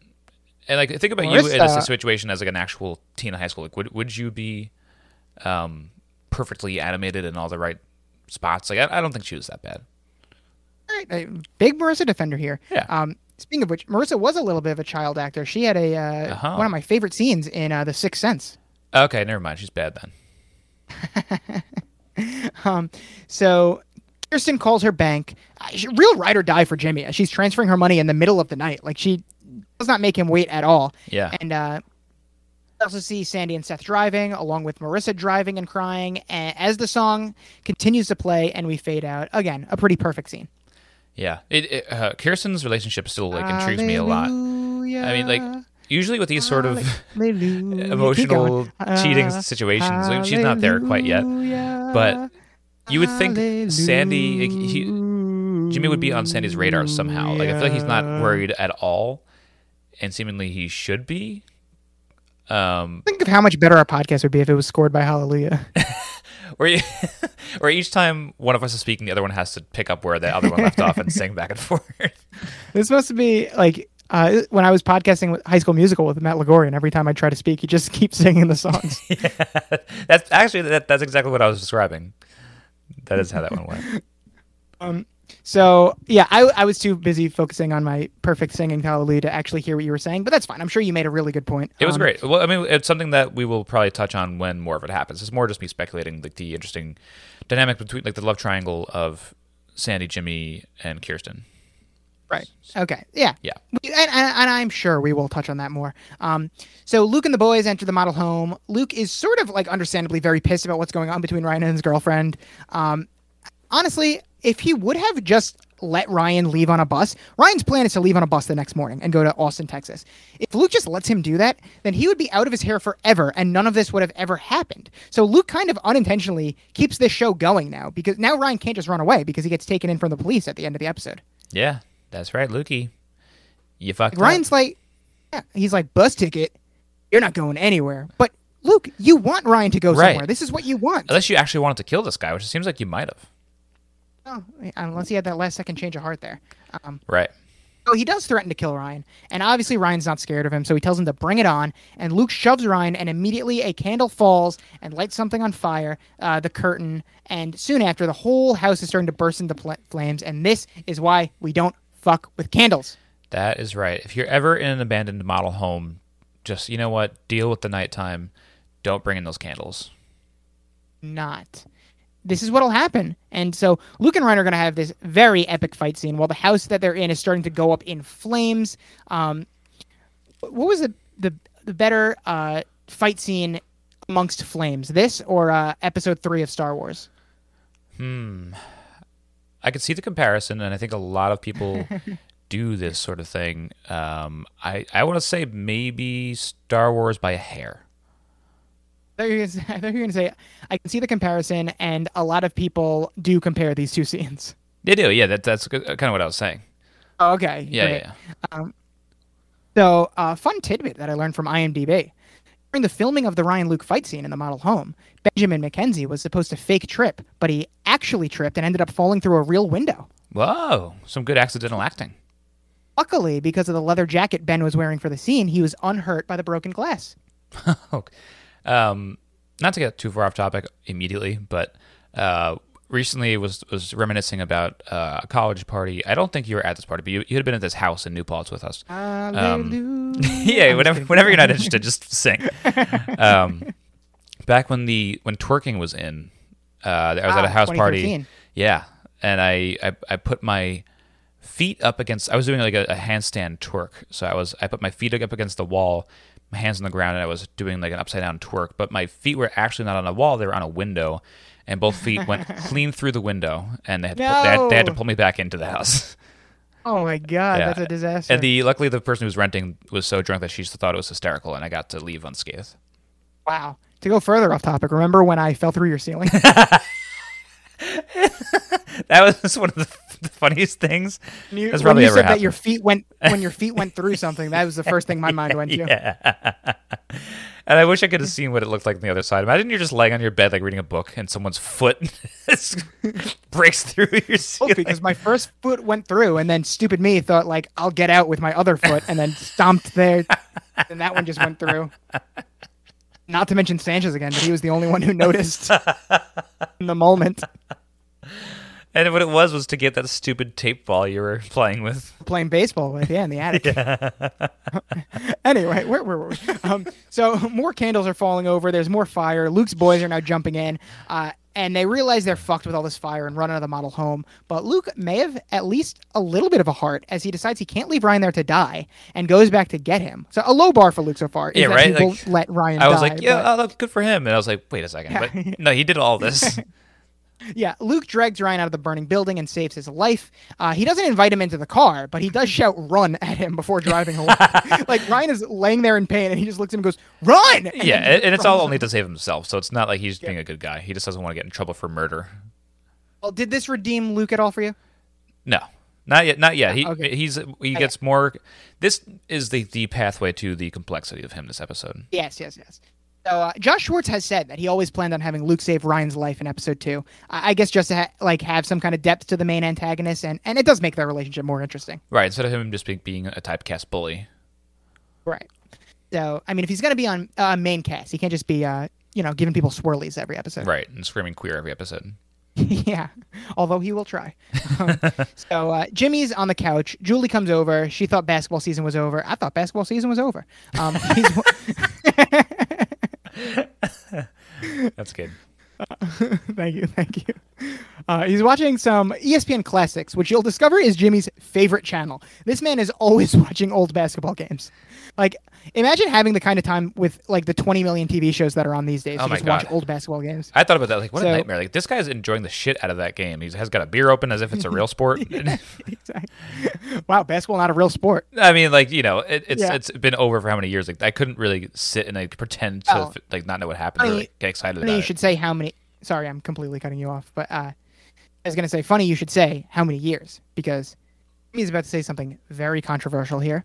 He's waxing poetic about the 1986 finals, Uh-oh. and then tells Julie that he took care of the thing he was worried about. Of course, he fails to mention it's because their good friend Kirsten had just loaned him $100K. But let me tell you, this a firestorm. People were enraged about this scene because I was looking on the wiki in the blooper section. This comes up, and then there's a blooper section on the IMDb page as well. There's 6 bloopers. 4 of them have to do with this line from Really? Jimmy. So what do we got? There is so much wrong with what happens here. So Jimmy says 1986 instead of 1988. Doesn't really. Jimmy in the scene, you can clearly hear him say you can clearly see his lips say 1988. But it's clearly dubbed over that he says 1986. So that's like the first mistake, is you can clearly notice the dubbing. Then Which they dubbed it to be wrong?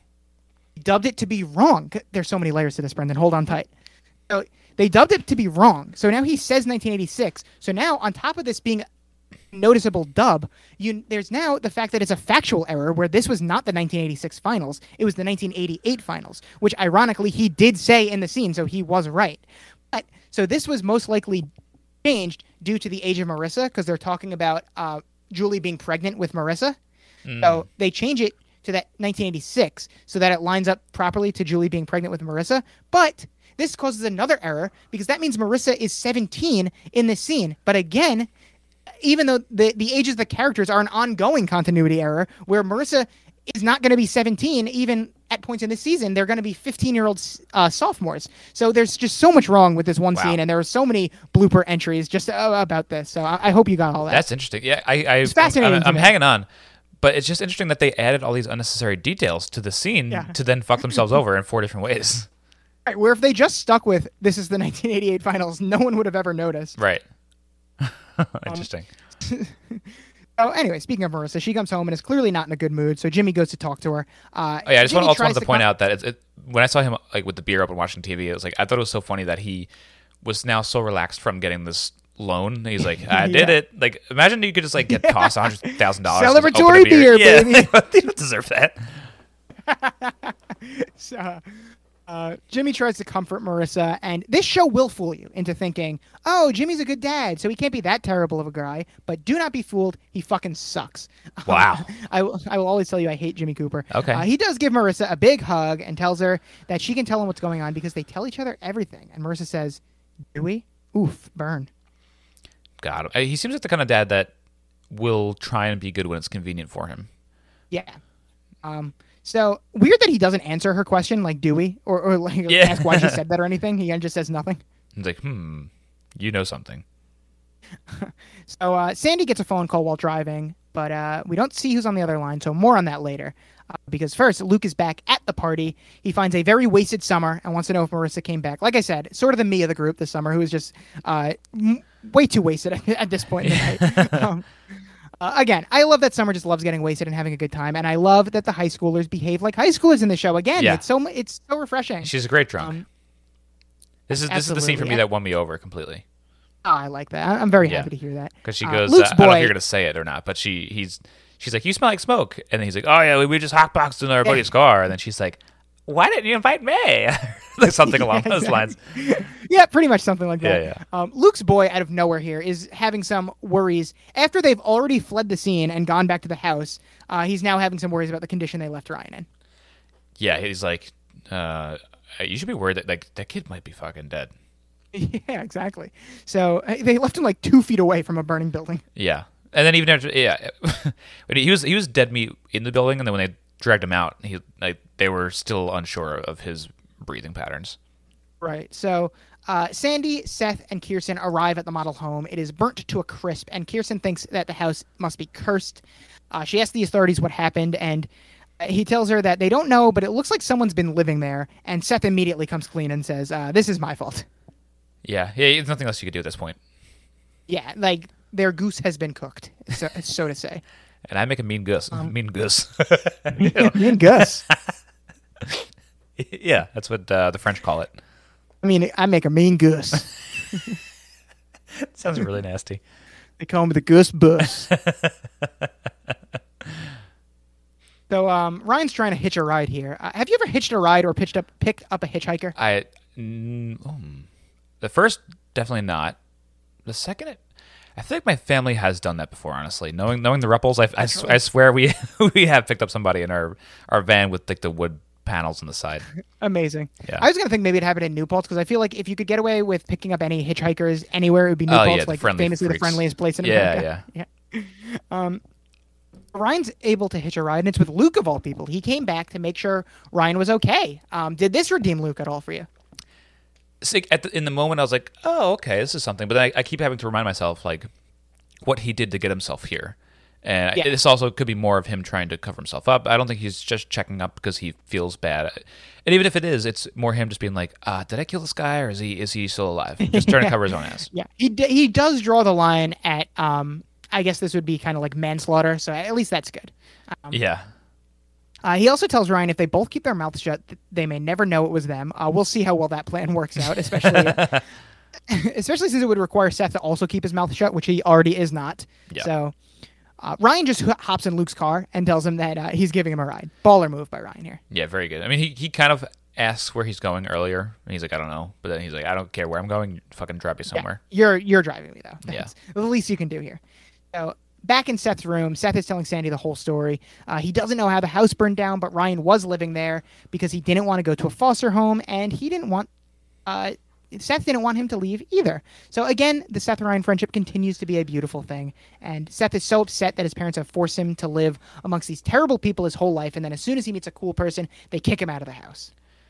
Yeah, it's amazing that like this actually is heard by Sandy because he doesn't get like furious. He's just like, he doesn't say anything, but like the fact that he doesn't freak out means that he understands where he's coming from.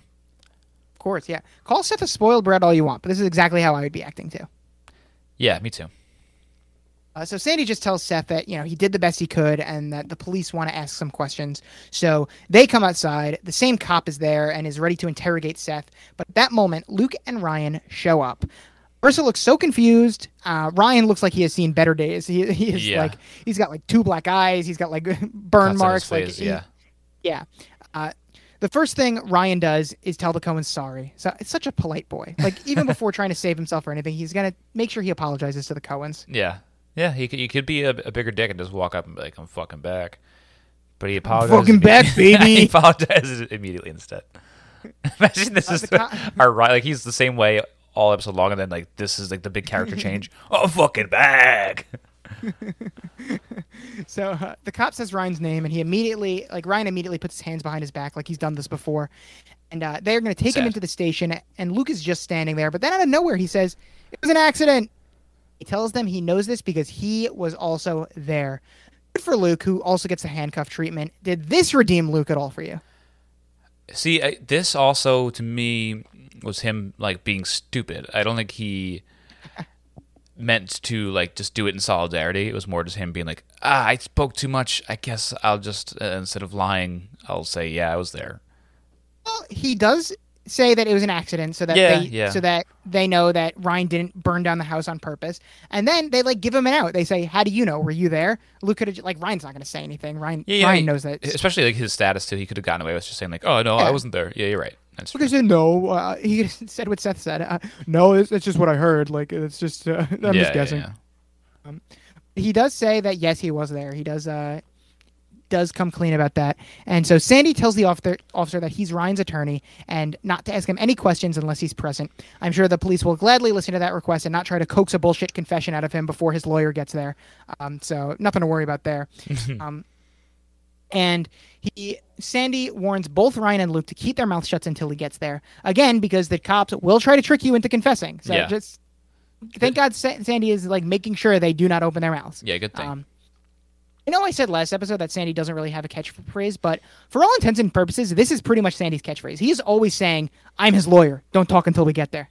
Oh, really? Don't talk until I get there. That's good. He says that a lot to, I'm not spoiling anything, but, obviously this is a teen drama. Some dramatic things will happen. And Sandy's always going to, and he will be a lawyer for everyone. Like, Sandy is everyone's lawyer. And it is never, like, specified exactly what kind of law he specifies in, he does it all. or specializes in, but he like anything that they need law help for, Sandy is there. Kind of like in Friday Night Lights, where Coach Taylor serves as the coach for everyone in the show. Sandy serves as the lawyer for everyone in the show. Makes sense.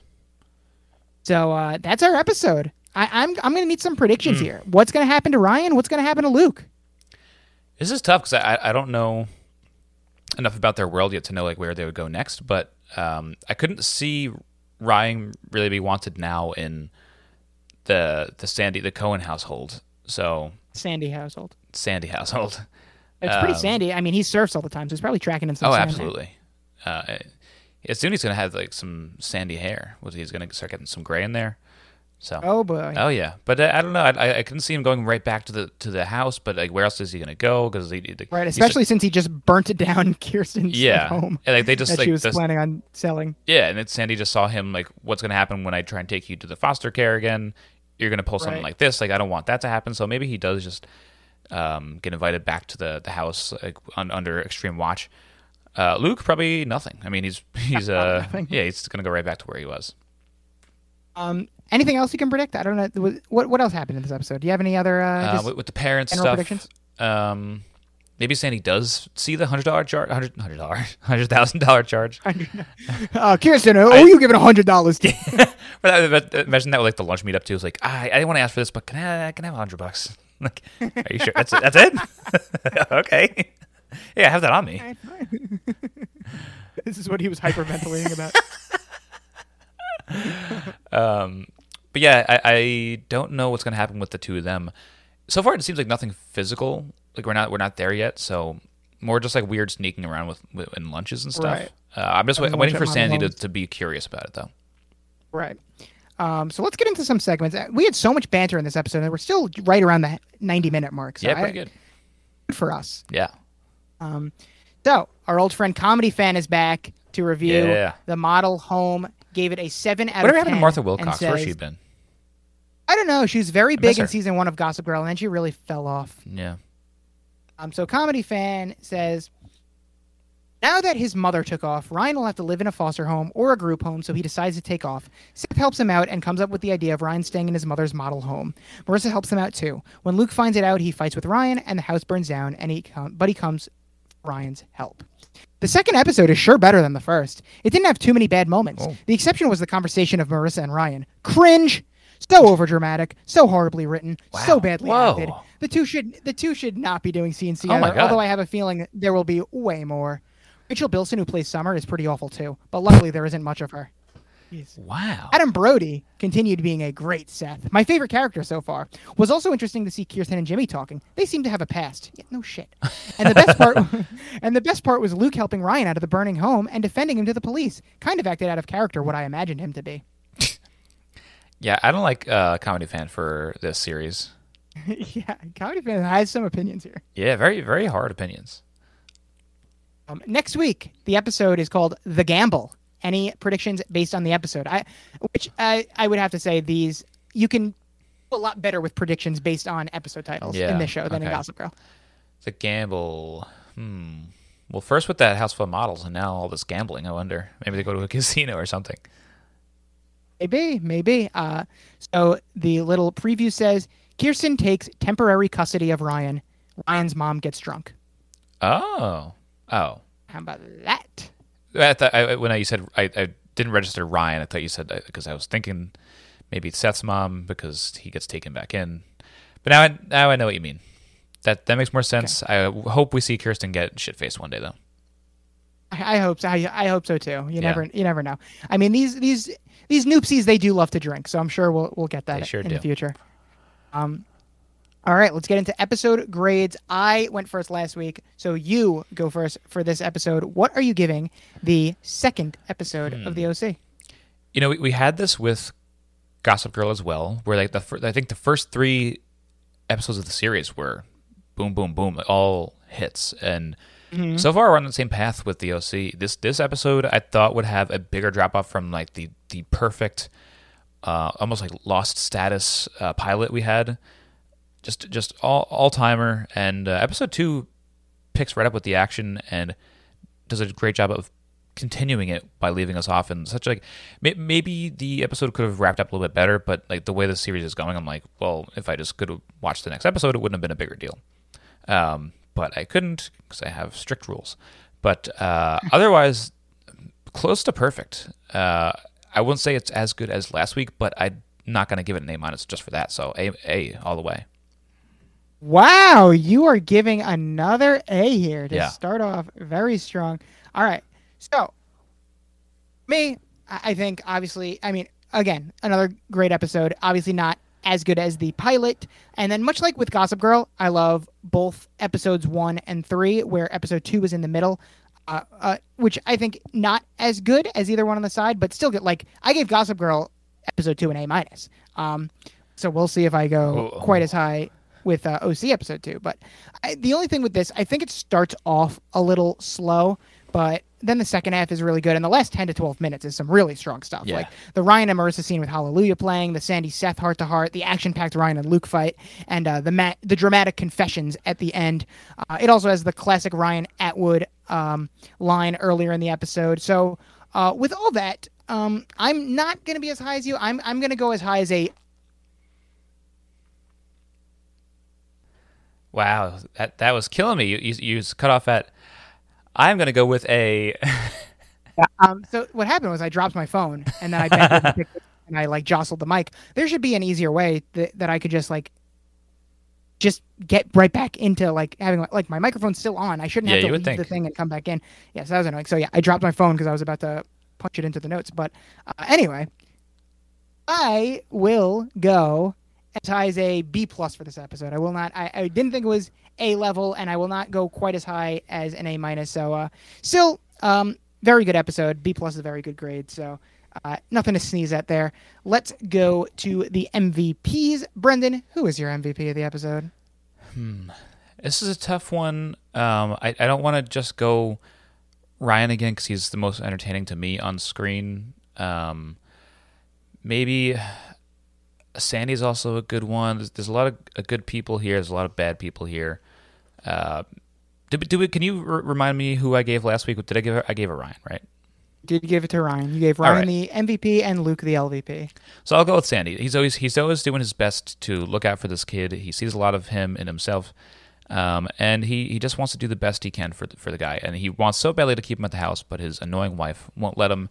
Hopefully that'll change soon. Thank you, Sandy, for being the best. Okay, great. So, yeah, not a huge standout for this episode, but I was really torn between Sandy and Marissa. And I agree. I think Sandy really tried to do everything right in this episode with trying to help Ryan while also being a good father to Seth. So I'm glad you gave him an MVP because now I'll take the opportunity to give Marissa her first MVP. There's something about Marissa that really charmed me in this episode. Yeah, no, I liked her a lot. Yeah, like, so Marissa and Serena are, like, obviously the comparison when comparing the show to Gossip Girl. And in that same mold, they're kind of both my least favorites of the main groups. Not counting Vanessa, of course, who isn't really in the group. But I've always felt that if I had to choose one over the other, I would actually like Marissa's character a lot more.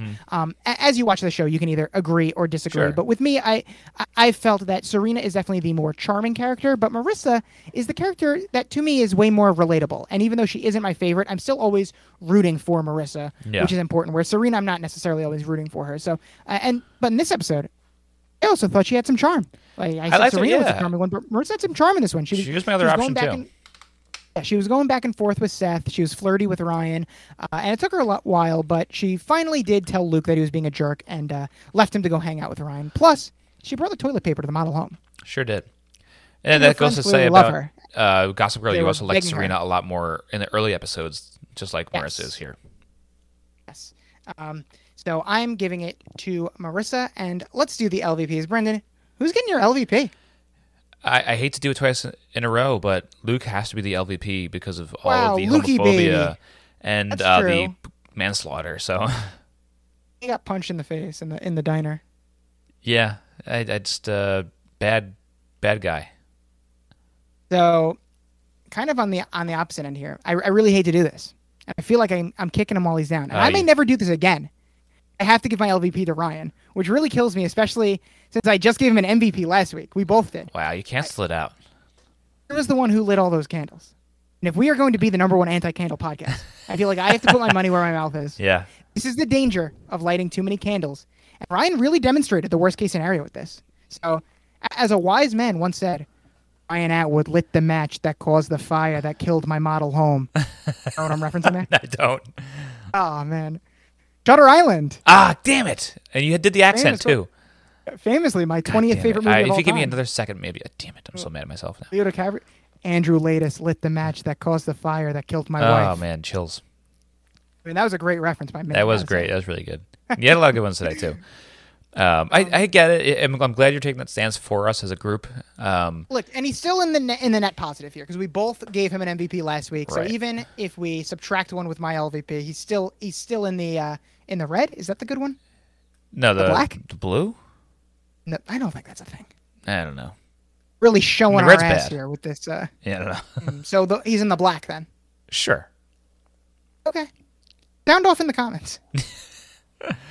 Okay. Well, that about does it. I'm still a little upset, but we'll move past it. Well, hopefully we can cheer you up with some Lonely Boys Theater! You are now listening to Sandy Boys Theater.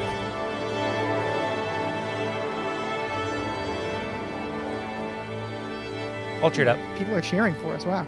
So we are going to do that great scene where Hallelujah is playing in the background. And if we had a third person, that person would be singing Hallelujah in the background. But with Marissa and Ryan, and Marissa is trying to get Ryan to stay, and Ryan knows that he cannot. So do we stick with it, you being Marissa and me being Ryan again? I think so. All right, you start it off. This song reminds me of Shrek. Me too. I love that movie. I've always loved that movie. It just came out 2 years ago, but like it's my favorite. Anyway, I thought you were with Luke. I was hesitating. I don't know why I'm here. I just wanted to see you. I mean, you're leaving tomorrow. And what if maybe I could spend the night just to hang out. Can't stay. If you stay, if we spend the night, I don't know that I could leave. Well, then don't. Yeah, and you'll go back to school in the fall, and I'll just, hang around here? Hiding like some ghost? Cops find me and I'll have to disappear again? I'm just going to move a little closer if you don't mind. We're from different worlds. That's not true. Not like you. Go. Please. Wow. Hallelujah. Wow. Man, what a scene. Incredible. What a powerful scene. So good. So well done by us. And that's it for us, except for some plugs. Brendan, what do you want to plug this week? Not too much. If you're here, you already subscribed to some of this bullshit, but if you want to subscribe to more, keep going. After go for this it. episode, how could you not? How could you not? We have plenty of shows. We got this show. We got The Average Joel's, our Billy Joel discography recap show. We have our backyard baseball announcer show that we have. We have bonus content from the Hobby Boys. We have another bonus type of monthly show from a character from that show. There's a lot of nonsense happening. You could also subscribe to get free merch. It's not free because you're paying for it, but it'll make it cheaper. You could also just talk to us, message us, interact with us, give us some ratings and reviews. We never asked for those, but we should get more of those. And we're so lonely. We're the lonely boys. We want Yeah. people to talk to us. Please. Yeah, so I have not listened to Average Joel's yet, but it is in my feed, and I see it there, and I'm very excited to take a listen this weekend. It's there. I hope you like it. It's a different format of show that we're not used to doing. So I think the first episode it came out all right, though. I was surprised. Will you be covering the most recent Billy Joel album that he did in the 2000s, where he's just doing covers of like classical pieces? We're going to cover everything he's ever put out. Wow, So- that's going to be a boring episode. Yeah, we're even going to do Oliver and Company at some point. Wow, okay, good for you guys. For me, again, obviously, Brendan, watch the Saved by the Bell reboot. Once you do it, Peacock will realize they have messed up, and we'll give it a season 3. Again, when is this episode coming out? Do we know? A quick little calendar watch. This will be coming out the 15th, Wednesday. Okay, so the day that Love Victor season 3 premieres, which I just plugged on the Lonely Boys podcast. I guess since she's so prevalent in the show, Avril Lavigne. Just listen to Avril Lavigne, Sure. the goddess of punk rock. She actually did recently release kind of a 20th anniversary edition of her I saw first that. album, Go. So, which is a fantastic album, obviously. So I will be listening to some of that in celebration. Besides that, you can follow me on Twitter at MattyFresh24. You can follow Brendan at Ruppy Puppy. You can follow the Hobby Boys at the Hobby Boys Pod. And that's all I got for this week, Brendan. That is a good way to round it out. And I think an hour 45 or so is a pretty good number for just two silly guys. Absolutely. So we will be back, I don't know, next week. Not next week, but whenever this comes out. We will be back for the next episode, which is Season 1, Episode 3. Wait, what did I just say? Season 1, Episode 3, The Gamble. But until then, stay sandy. Is that what we say? I just came up with that. Here, take it again. I want to say it with you. But until then, stay sandy. That's insane. I like it. Literally just came up with that in the moment when I realized I still don't know how it works. Good shit.